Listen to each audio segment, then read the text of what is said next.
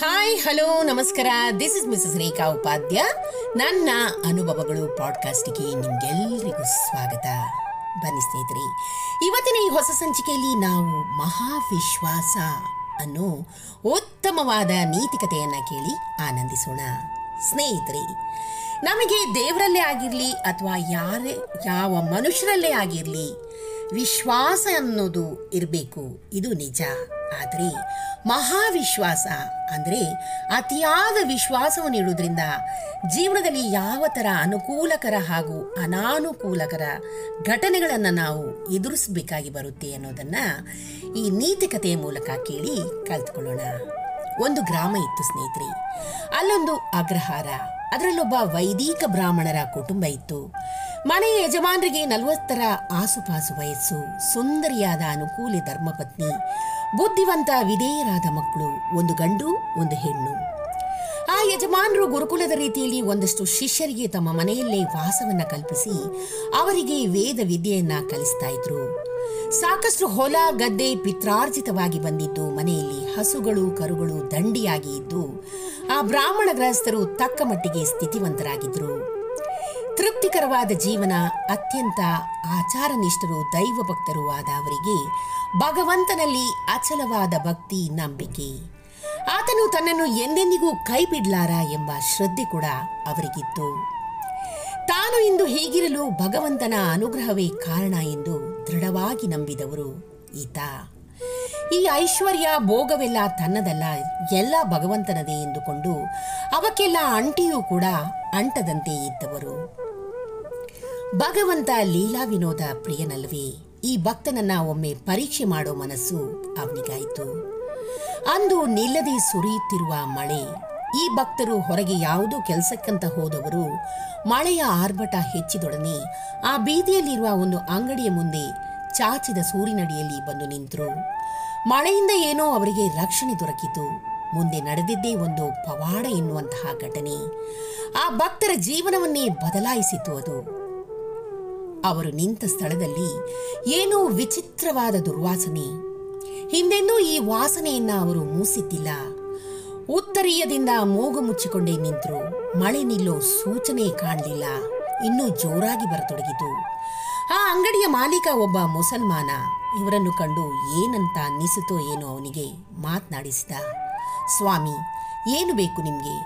ಓ, ಮಳೆಯಿಂದ ತಪ್ಪಿಸ್ಕೊಳ್ಳಿಕ್ಕೆ ನಿಂತಿದ್ದೀರಾ? ಬನ್ನಿ ಕೂತ್ಕೊಳ್ಳಿ ಅಂದ. ಇವರು ಹಿಂತಿರುಗಿ ನೋಡಿದ್ರು. ಅವರ ಊರ್ಧ್ವ ಪುಂಡ್ರ ನಾಮಗಳನ್ನ ನೋಡಿದವನು ಗೌರವದಿಂದ ಕೈ ಮುಗಿದು ಅಲ್ಲಿದ ಒಂದು ಬೆಂಚನ್ನು ಒರೆಸಿ ಕೂರಲು ಹೇಳ್ತಾನೆ. ಇವರು ಆಗ ನೋಡ್ತಾರೆ, ತಾನು ನಿಂತದ್ದು ಒಂದು ಮಾಂಸದ ಅಂಗಡಿ. ಅಯ್ಯೋ, ಇಂದು ಈ ದುರ್ವಾಸನೆಯನ್ನ ಮೂಸುವಂತಾಯ್ತಲ್ಲ ಅಂತ ಅವರು ಅಂದುಕೊಳ್ತಾರೆ. ಸರಿ, ಮನೆ ಕಡೆ ಹೋಗಿ ಸ್ನಾನ ಮಾಡಿ ಜನಿವಾರ ಬದಲಾಯಿಸಿಕೊಳ್ಬೇಕು ಎಂದೆಲ್ಲ ಲೆಕ್ಕಾಚಾರ ಕೂಡ ಹಾಕ್ತಾರೆ. ಬೇರೆಡೆಗೆ ಹೋಗಲು ಸಾಧ್ಯವಾಗದಂತಹ ಜೋರಾದ ಮಳೆ. ಇವರ ಸಂಕಟವನ್ನು ಅರಿತ ಮಾಲೀಕ ಹೇಳ್ತಾನೆ, ಸ್ವಾಮಿ, ಸದ್ಯಕ್ಕೆ ಮಳೆ ನಿಲ್ಲೋ ಹಾಗೆ ಕಾಣೋದಿಲ್ಲ, ನೀವು ಆರಾಮವಾಗಿ ಕೂತ್ಕೊಳ್ಳಿ ಎಂದು ಲೋಕಾಭಿರಾಮವಾಗಿ ಮಾತುಕತೆಗೆ ತೊಡಗಿದ. ಇವರು ಈಗ ಸ್ವಲ್ಪ ಸಡಿಲವಾಗಿ ಕುಳಿತುಕೊಂಡರು. ಮಾಂಸ ಕಡಿಯುವುದು ಮಾರುವುದು ಅವನ ವೃತ್ತಿ. ನಾನ್ಯಾಕೆ ತಲೆ ಕೆಡಿಸಿಕೊಳ್ಳಿ? ಹಿಂದೆ ಧರ್ಮ ವ್ಯಾಧನೂ ಇದೇ ವೃತ್ತಿಯನ್ನ ಮಾಡುತ್ತಿದ್ದ ಅಲ್ವೇ? ಇಂದು ನಾನಿಲ್ಲಿರ್ಬೇಕೆಂಬುದು ಭಗವಂತನ ಸಂಕಲ್ಪ ಎಂದು ನಿರ್ವಿಕಾರವಾಗಿ ಕುಳಿತುಕೊಂಡರು. ಅಕಸ್ಮಾತಾಗಿ ಅವರ ದೃಷ್ಟಿ ಅಂಗಡಿಯಲ್ಲಿದ್ದ ತಕ್ಕಡಿಯ ಕಡೆಗೆ ಹೋಯಿತು. ಅದರಲ್ಲಿ ಒಂದು ಕಿಲೋ ತೂಗುವಂತಹ ಒಂದು ಕಲ್ಲು, ಕರಿಯ ಕಲ್ಲು. ಅದರ ತೂಕಕ್ಕೆ ತಕ್ಕಂತೆ ಅಂಗಡಿಯವನು ಮಾಂಸ ತೂಗಿಕೊಡುತ್ತಿದ್ದನು. ಇವರು ಸ್ವಲ್ಪ ಸಂದೇಹದಿಂದ ಸೂಕ್ಷ್ಮವಾಗಿ ಅದನ್ನ ಗಮನಿಸಿ ಅಂಗಡಿಯವನನ್ನ ಅದನ್ನು ತನಗೆ ತೋರಿಸುವಂತೆ ಕೇಳ್ತಾರೆ. ಅವನು ಕೊಡುತ್ತಾನೆ. ಹಾಗೆ ಹೀಗೆ ಮೇಲೆ ಕೆಳಗೆ ತಿರುಗಿಸಿ ನೋಡ್ತಾರೆ. ಅದೊಂದು ನರಸಿಂಹ ಸಾಲಿಗ್ರಾಮ, ತೆರೆದ ಬಾಯಿಯ ಉಗ್ರ ನರಸಿಂಹ ಸಾಲಿಗ್ರಾಮ. ಇವರಿಗೆ ಹೃದಯವೇ ಬಾಯಿಗೆ ಬಂದಂತಾಯಿತು. ಅಯ್ಯೋ ದೇವ್ರೇ, ನನ್ನಪ್ಪ, ನಿನಗೀ ದುಸ್ಥಿತಿಯೇ ಎನ್ನುತ್ತಾ ಒಂದು ನಿರ್ಧಾರಕ್ಕೆ ಬಂದು ಅದನ್ನು ತನಗೆ ನೀಡುವಂತೆ ಆ ಅಂಗಡಿಯವನನ್ನ ಕೇಳ್ತಾರೆ. ಅವನು ಕೂಡ, ಯಾರೋ ನಿಮ್ಮಂತ ಬ್ರಾಹ್ಮರೇ ಇದನ್ನು ನನಗೆ ಕೊಟ್ಟಿದ್ದು, ಧಾರಾಳವಾಗಿ ತೆಗೆದುಕೊಂಡು ಹೋಗಿ ಸ್ವಾಮಿ, ನನ್ನ ಬಳಿ ಬೇರೆ ಬೊಟ್ಟು ಇದೆ ಅಂತ ಕೊಟ್ಬಿಡ್ತಾನೆ. ಇವರು ಅಲ್ಲಿಯೇ ಪಕ್ಕದಲ್ಲಿದ್ದ ನಲ್ಲಿಯಲ್ಲಿ ಅದನ್ನ ಸ್ವಲ್ಪ ತೊಳೆದು ಉತ್ತರೀಯದಿಂದಲೇ ಒರೆಸಿಕೊಂಡು ಕಣ್ಣಿಗೆ ಒತ್ತುಕೊಳ್ತಾರೆ. ಮತ್ತೆ ಅದೇ ಉತ್ತರೀಯದಲ್ಲಿ ಸುತ್ತಿಕೊಂಡು ಕೈಯಲ್ಲಿ ಭದ್ರವಾಗಿ ಹಿಡ್ಕೊಂಡು ಸುರಿಯುವ ಮಳೆಯನ್ನು ಕೂಡ ಲೆಕ್ಕಿಸದೆ ಅಂಗಡಿಯಿಂದ ಹೊರಬೀಳ್ತಾರೆ.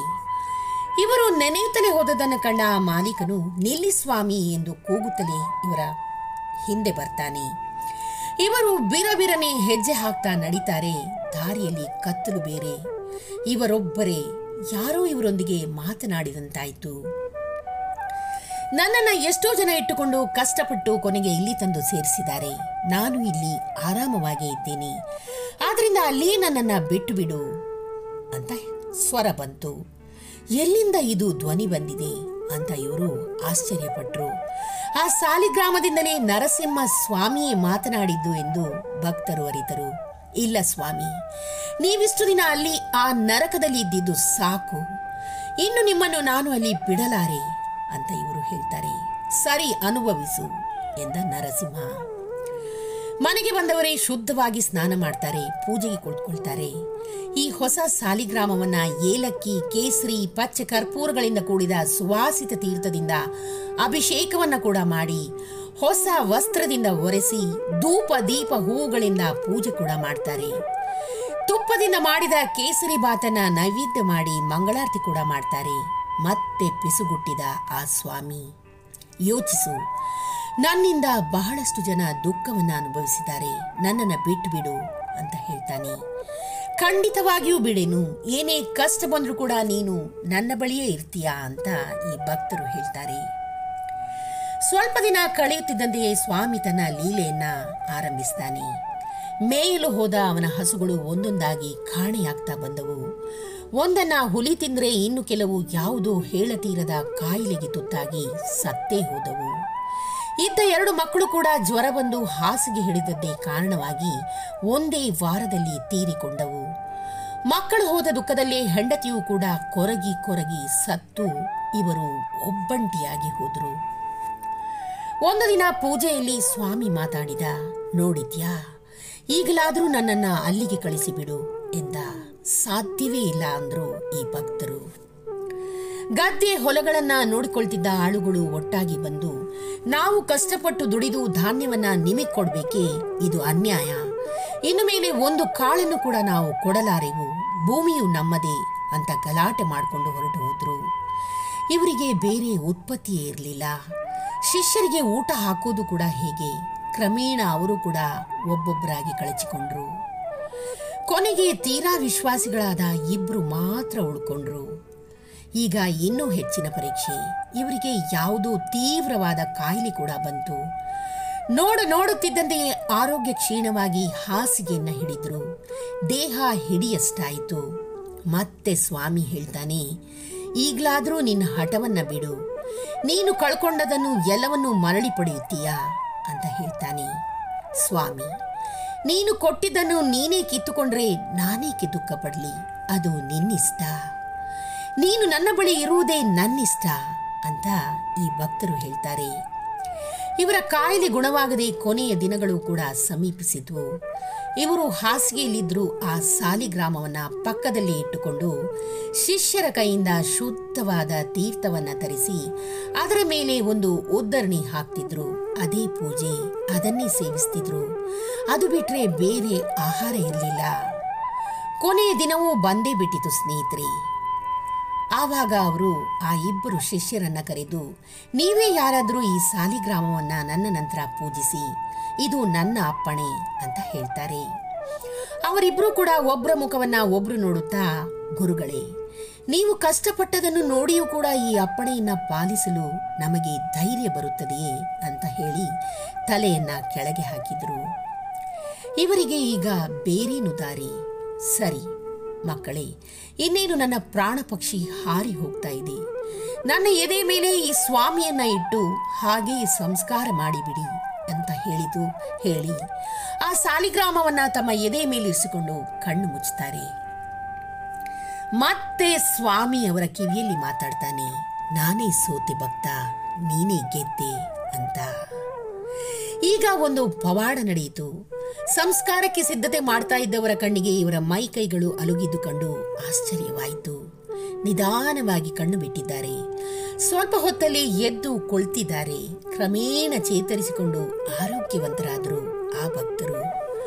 ಮತ್ತೆ ಎಲ್ಲ ಶಿಷ್ಯರು ಒಬ್ಬೊಬ್ಬರಾಗಿ ಬಂದು ಸೇರಿ ಗುರುಕುಲವು ತುಂಬಿ ಹೋಯಿತು. ಗುರು ದಕ್ಷಿಣೆಯಿಂದ ಧನಾರ್ಜನೆಯೂ ಆಗತೊಡಗಿತು. ರೈತರು ಎಲ್ಲರೂ ಬಂದು ಹೊಲ ಗದ್ದೆಗಳನ್ನು ಒಪ್ಪಿಸಿ ಹೋದರು. ಆರೋಗ್ಯವಾಗಿ ಲಕ್ಷಣವಾಗಿದ್ದ ಇವರಿಗೆ ಮತ್ತೆ ಮದುವೆ ಕೂಡ ಆಗಿ ಮಕ್ಕಳು ಆದವು. ಸ್ವಾಮಿಯ ಪೂಜೆಯನ್ನು ಮಾತ್ರ ಒಂದು ದಿನವೂ ಅವರು ತಪ್ಪಿಸಲಿಲ್ಲ. ಅವನಿಗೆ ಬೆಳ್ಳಿಯ ಸಂಪುಟವೇ ಶಾಶ್ವತ ವಾಸಸ್ಥಾನವಾಯಿತು.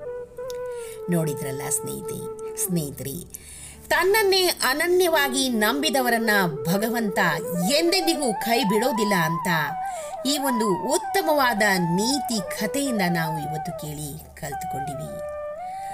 ಅವರ ಯೋಗಕ್ಷೇಮವನ್ನ ಭಗವಂತನೇ ನೋಡ್ಕೊಳ್ತಾನೆ.